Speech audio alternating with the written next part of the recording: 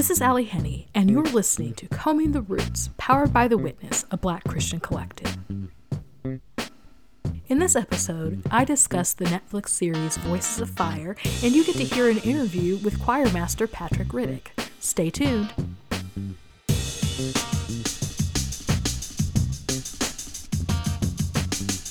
Hey! I am so excited to be back on the mic and to be on another episode of Combing the Roots. Today I have a special treat for you all. If you are anything like me on the holiday season, you probably eat way too much food. You have the opportunity to spend time with friends and family, which I hope you are doing so safely during a global pandemic. But you probably also do a lot of binge watching shows. I don't know what it is about this time of year, but for me and my family, I spend a lot of time watching TV. I think it has something to do with the fact that my spouse is off of work during that time. And so it's a time where we can just sit together and watch TV shows and have something to think and talk and laugh about. But that's something that we do, and it's a yearly ritual. It's not that we don't watch TV shows throughout the year, but it's just that this special time we will sit and we'll binge watch a couple of different shows once we can decide what to watch. So if you're anything like me, you probably do similar, and you might be thinking of, well, what is something that I can watch? Well, I would like to recommend to you the Netflix. It's a part docuseries, part reality show, part singing competition. It fits into all of these genres, but I want to recommend a show to you called Voices of Fire. Voices of Fire is a competition that follows a group of people as they audition for a choir, and this choir, it's supposed to be the most diverse choir in the world. That's what the person who is setting out to put together this choir, what he wants is for it to be the most diverse choir in the world and for it to be the best choir in the world. And so some of the premise of this show is that since we're in such a time that is contentious and in such a time where there's so much division, this pastor, this bishop, he wants to bring a choir together that can help bring unity and help bring peace and stuff in the world. And I think that it's a very, very noble premise.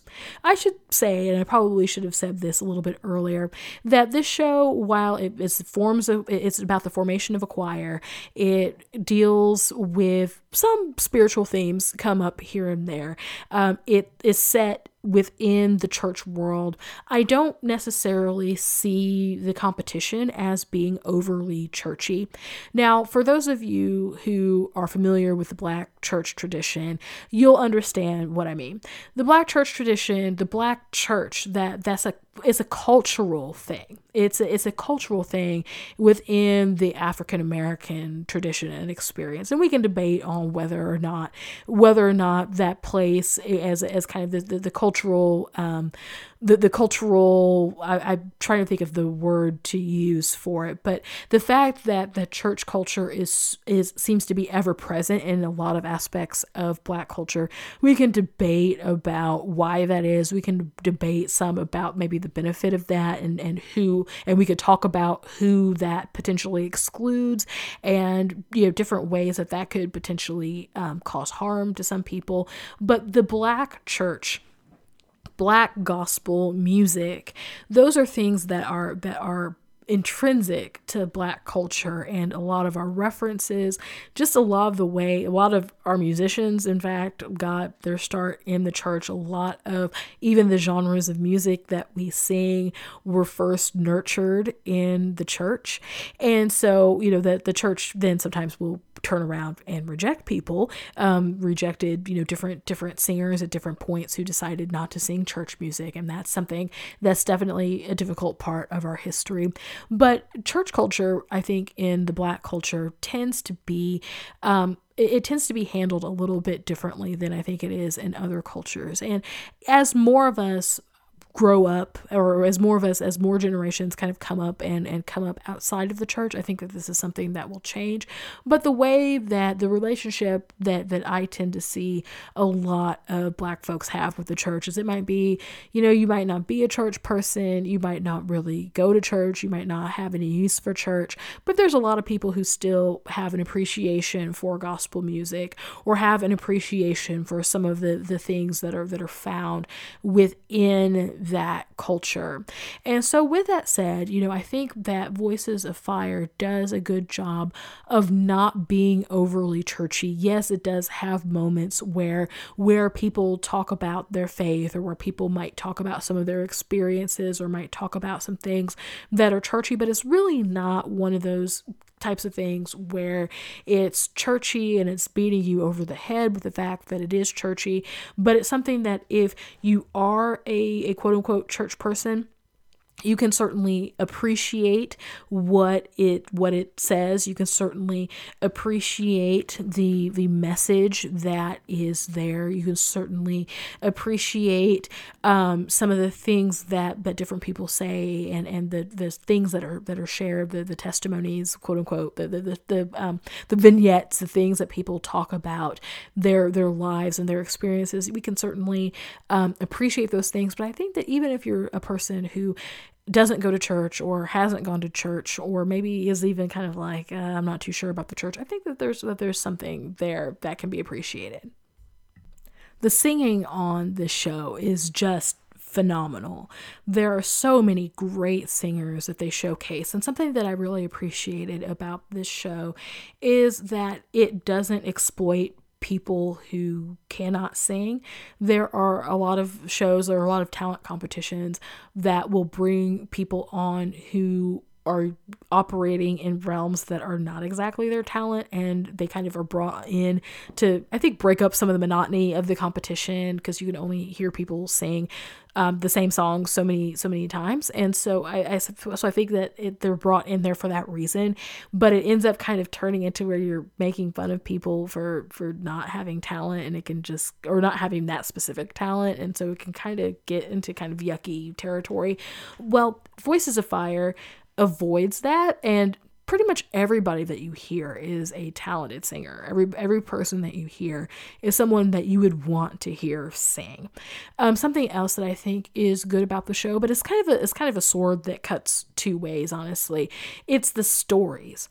There are so many stories that are just riveting. People telling about why they're auditioning, telling stories from their lives, telling things that are important to them, and hearing those stories. There are so many stories that are moving.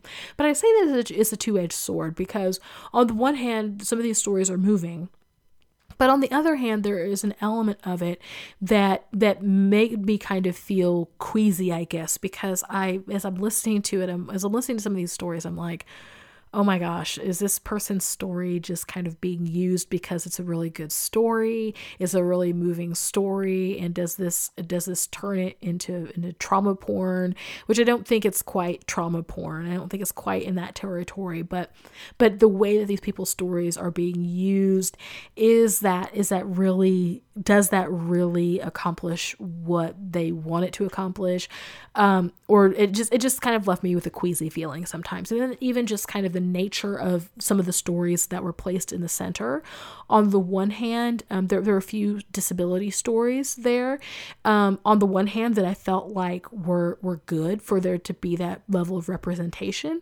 But then on the other hand, the way that the disability stories were shared kind of sometimes tended to be through kind of what maybe people would call like an ableist lens, or even maybe even not to not call it ableist, but to say it is stories of disability told through an able-bodied lens, like cut and pasted and put up through kind of an able-bodied lens. And so there were some aspects of that kind of made me uncomfortable. There were some specific instances that I think that if you watched, you would probably agree with me, that you'd be like, ooh, gosh, they maybe shouldn't have. They like just some different, some of it is just even in the editing, where you have a person that tells their story and they have a disability, and then you have a cut to a commentary, not on that person, I don't think specifically, but just a piece of commentary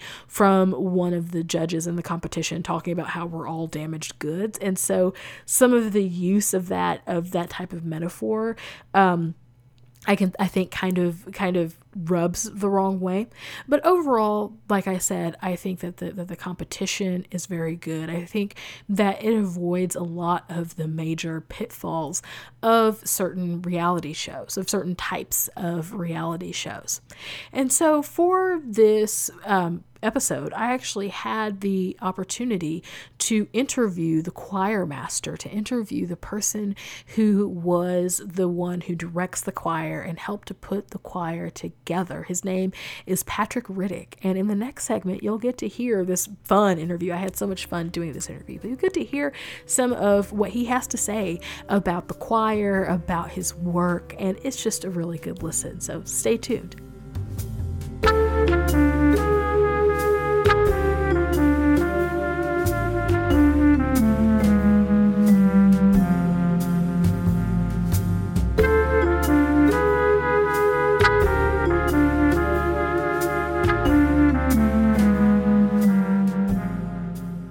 Patrick, it is so great to be able to hear from you. I enjoyed Voices of Fire so much. And so I just had a few questions for you today, if that's all right. Sure, my pleasure being here. Thank you for having me. Yes, absolutely. So let's get right to it. So okay. Why do you think a choir like Voices of Fire is needed today? I think it's needed today because with our current climate, the people need to be inspired, number one, to follow their dreams and to never give up. But also they need to realize that we truly are better together. When you step out and you launch out and you include everyone, you truly create something that is magnificent. Oh, wow. That's so wonderful. That's something that I was very moved by as I was watching especially the auditions. There's something that was so moving to see people of different shades, of different hues, from different backgrounds. You had people who had a background rooted in country singing. You had people just a lot of different vocal traditions, a lot of different vocal methodologies, different things. And so that was something that was really great to see and to hear on the show. So you want to be inclusive of everybody in the show. This is something that Correct. You talk about. So how do you then, as a choir master, I love that there was a point, I think, on one of the graphics where they had your name and had you as choir master, and you really just seemed to be just totally in your element. How do you blend? How do you put all of those voices together that are coming from such diverse stories, such diverse backgrounds? How do you do that? Really, that was the greatest challenge for me. Simply because it caused me to have to really dig deep and be stretched and be creative.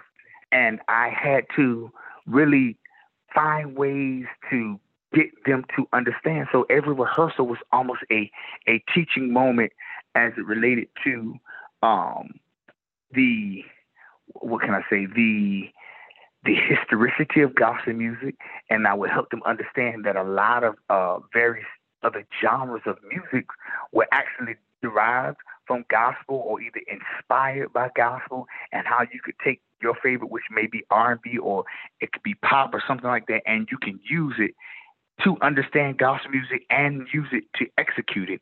And when they found their lane, and I taught them to just be themselves, that they didn't have to be anything else but themselves because we were creating our own sound. When that sound came, tears began to fall, smiles came on their face, and they understood that they really had it. And it was just an amazing realization. Wow, that is so great. Whenever you talk about the tears falling and just having that moment where you're connecting with the music, as I was watching, there was a moment. It opens the entire series and then the series revisits it. But it's the moment where that person is singing Jesus Loves Me. That was so, I was so moved to tears. So my question for you is whenever you are in that space of trying to develop that choir, trying to develop those voices and to get them to that musical moment that you have, backing that up to the audition room, what are you looking for in that audition room, in that moment? In that moment, it was a given that if you made it, you had a great voice. But I was looking to see those people that genuinely exhibited team spirit. Those that really wanted to learn, those that really wanted to do something beyond just trying to assert themselves or, push their individual singing agenda. Yeah, that's really great to be able to take that individual and then to be able to make them part of a whole. And so is correct. It's like you're almost able to identify in that person in that moment. Are they able what I'm hearing you say is like, are they able to not just have a great voice, but are they able to be a team player, to play a role within this larger? That's right. Wow, that is tremendous. That is absolutely tremendous, especially given some of what we had already discussed with just the different moments and stuff that happen where there is where you're bringing together such a diversity. To be able to discern that from as early is tremendous. One of my favorite moments of Voices of Fire came when you were directing the choir. It was the performance night, and there was a point where you had them singing, and so you were directing them and doing the cutoffs. And there was a point where you kind of tiptoed across the stage, and they're singing the moment. That was one of my favorite moments. Because there was something about that moment that was so black choir director that I loved that moment so much. So can you tell me just a little bit about that moment in particular, but just even your style as a director? You just have so much pizzazz. So can you talk about that? Honestly, we call that technique chopping. And chopping is when it's almost like you're chopping or you're hammering out the words or the syllables of a song. So on that particular part of the song, I believe we were singing "It Is Well," and they were following me. They were saying, "It is well. It." Okay, so with every "it," I'm taking a step, and I could have done it with my steps, or sometimes I would have did it with my hand. I would say it, waving my hand. So that was the chopping style, and that's one of my favorite techniques for directing. I was inspired by the late great Benny Cummings, Orlando Draper, Ricky Dillard, and Mattie Moss Clark, and they were very well known for using that technique. Myself, I add a little bit of extra animation in it because it's just really me. When I get in the zone and I'm directing and there's music going on, I'm really at my happiest. The joy, it just kind of bubbles. So sometimes you see me, I'll laugh in the middle of the song. I'm laughing. It's not because something is funny, but it's just what's on the inside. It bubbles out. And so when I'm doing that, I'm really having fun. Like I'm really having fun. And then I'm pushing the choir to the limit because, when I first taught that to them, they did not understand what I was doing. They didn't know if they could do it. A lot of them had never sung gospel before, never been to church before. And so to see that they got it, now I'm going to say, you got it, and I'm going to push you, and I'm going to show you just how much you got it because you're going to be able to follow me to a T. And that's what they did. And they really did. I have seen that technique. I've heard that, but I had never heard the term for it before. So that would be like, now next time I see it happen, I'll be like, oh, they chop it. Like that's what yeah, yep. We call it chopping. Yes, I am so happy to learn that technique. Speaking of fun, this is such a weird question. I apologize before I had it. But you talk about fun, and something I really loved about the show was your wardrobe. There was a point. I don't know if anybody's asked you about your wardrobe as you've done this, but I really liked your wardrobe. And there was a moment where you had gone out to talk to one of the choir members and just to check in with them and make sure that they were doing well. And you were wearing this vest. Now I have a bit of astigmatism, and I was watching it on a smaller TV, so I couldn't really see. But it looked like your vest had palm trees on it. and and maybe that wasn't, you're probably be like, girl, that those were palm trees. That was like whatever. Yes. No, it was a you remember the Hawaiian shirts everybody was wearing? So that was like a Hawaiian princess. Okay, okay. So there were palm trees and all that on it. Yeah, absolutely. Yes, I absolutely love your style. So my question in all that, first of all, is where do you shop? Number one, and then second of all, just how does that reflect kind of as you? How do you is your style, your outward style, a reflection of who you are as a choir director and what you bring? Do you typically dress like that whenever you're in front of a church? Like what's with all of that? Well, first I shop anywhere. I do have my favorites. Anybody knows me knows Gucci is my absolute favorite, but I love to go to places like TJ Maxx, Dillard's, Zara, you name it. I don't have a particular place because wherever I go, if I just see something that I like, then I'm going to buy it. It could be at a thrift store. I'm known to go to a thrift store or to a vintage shop. So there's not a particular place. I do have cities that I love to shop. I love to go to LA, New York. I love to shop in Scottsdale, Arizona as well. That's like a secret place. I love to go to Houston. So it just depends. But as it relates to my dressing, listening to you say that, I will say that does represent who I am, because I've been told that I am very animated, slightly flamboyant. And so my dress really shows forth that, and it's particular because I'm a very particular person. I'm very particular about every little thing, So even with my dressing, it's intentional. It's calculated. It's thought out. It's not just he just happened to throw it on. No, I already thought about it. I probably laid it out, or in my sleep I was thinking about how the outfit would be. I just love dressing. Oh wow, that's great. But yeah, that outfit gave me so much life. I was looking up like, oh, are those palm trees? Everybody kept asking me about that outfit. Yeah, and you know what's so funny? I got that vest on a clearance sale online with JCPenney's, and it was $2. Oh my goodness. Yes, but you were wearing that vest. I loved it.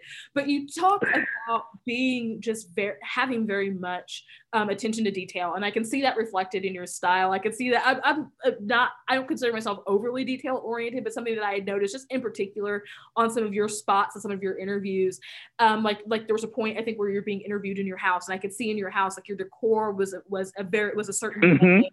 And so it seems like you are a very kind of detail oriented and aesthetic oriented type person. So my next question for you is within that, being very detail oriented, being very aesthetic oriented, that obviously is something that is important to being a choir master, to being a choir director, to hearing all those voices and hearing all them match together. So how are you able to balance those details with the big picture? Because a choir is a big picture. It's almost like you're capturing different snapshots within that make a larger picture. So how do you balance that in your work? That's a good question. I kind of look at it all the same. When I think about how I'm putting together my outfits with textures, tones, colors, fabrics, what have you, it's the same thing with my choir. I see what I hear, I see it.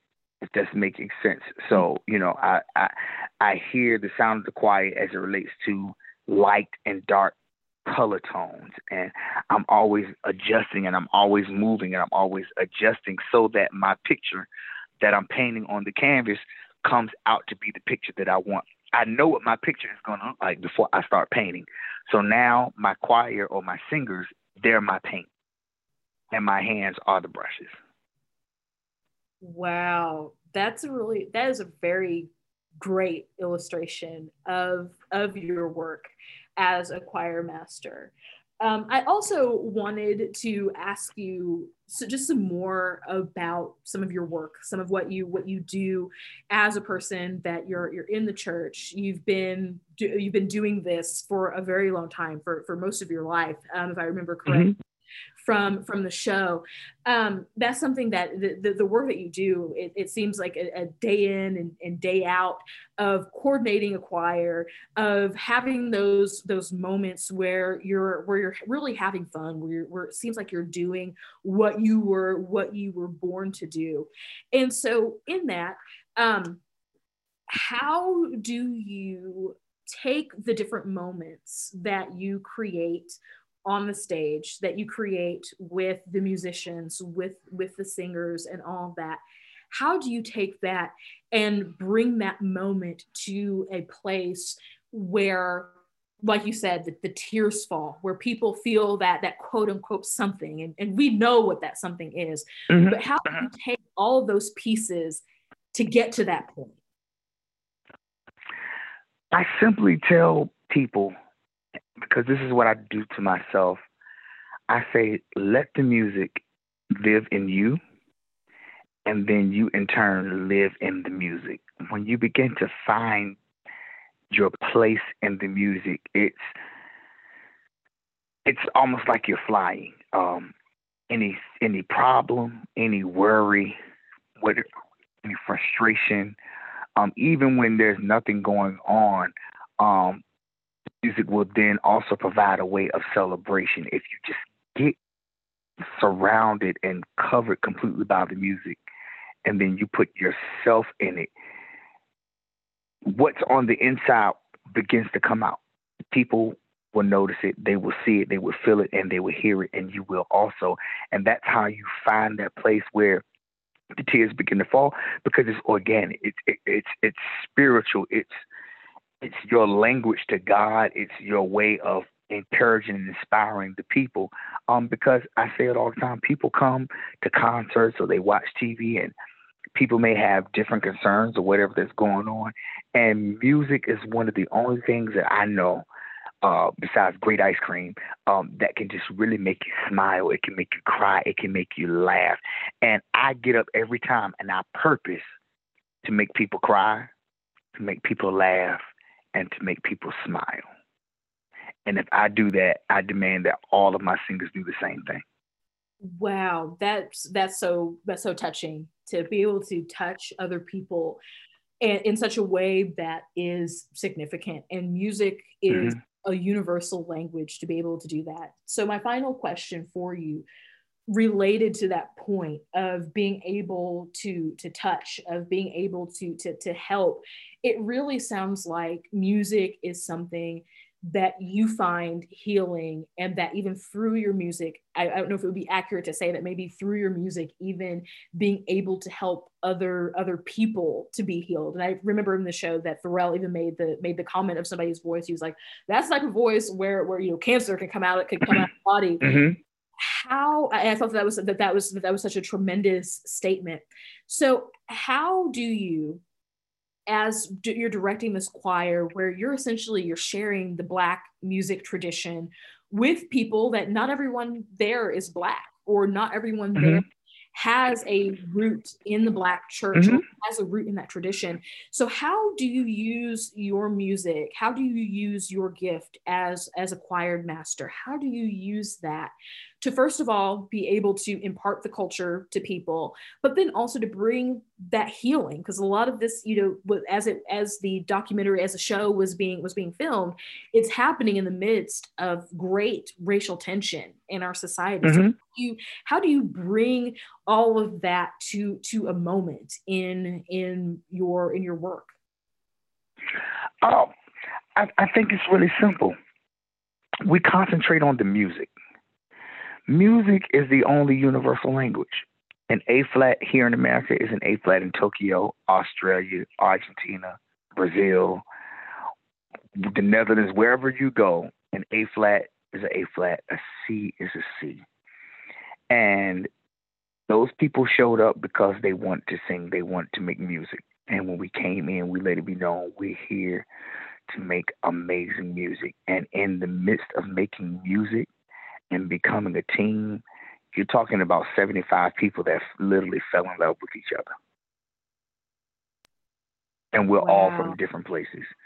Some of those choir members are so dear, like the one singer, Maria Robbins. And I have to be careful because I find myself being so partial, but that is my friend. That is my sweetheart. I would have probably never, I'm not by any means racist or anything, but a lot of times when we do our jobs and we kind of just tend to operate in our circles and the same people that we always operate. But this choir caused me to be able to form relationships and meet people that I may have never met otherwise. And now I'm sitting here trying to imagine my life without her and without some of the others.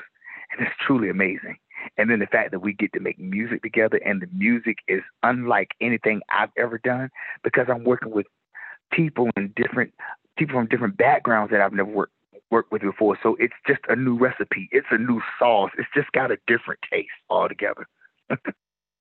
Wow, that's tremendous. Thank you so much for your time, Patrick. Thank you so much. I could talk to you all day just about your craft. And thank you so much for giving us just a little buffet sampler dish of what you have to offer. Yes.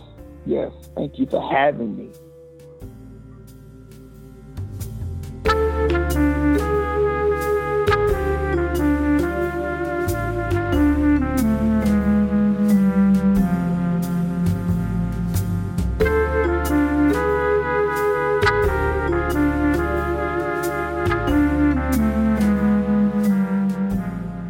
That was such a fun interview. I had so much fun interviewing Patrick. I had so much fun talking about his wardrobe. I felt like that was probably my favorite question because I just really needed to know where he got that Hawaiian print vest. I just really needed to know the story behind that. But I hope that you enjoyed hearing this interview. I hope that you enjoyed hearing me talk about Voices of Fire. I hope that you'll add it to your binge watching list. Like I said, I really enjoyed it. I'm the type of person that I like to put people on to stuff. And so doing this interview, having the opportunity to watch the show, it was great to be able to put people on, to have the opportunity to be able to put Black people on to Black entertainment that might be out there. I hope that you enjoyed this episode. I hope you enjoyed the interview, like I said, and I hope that you enjoy watching Voices of Fire. See you next time.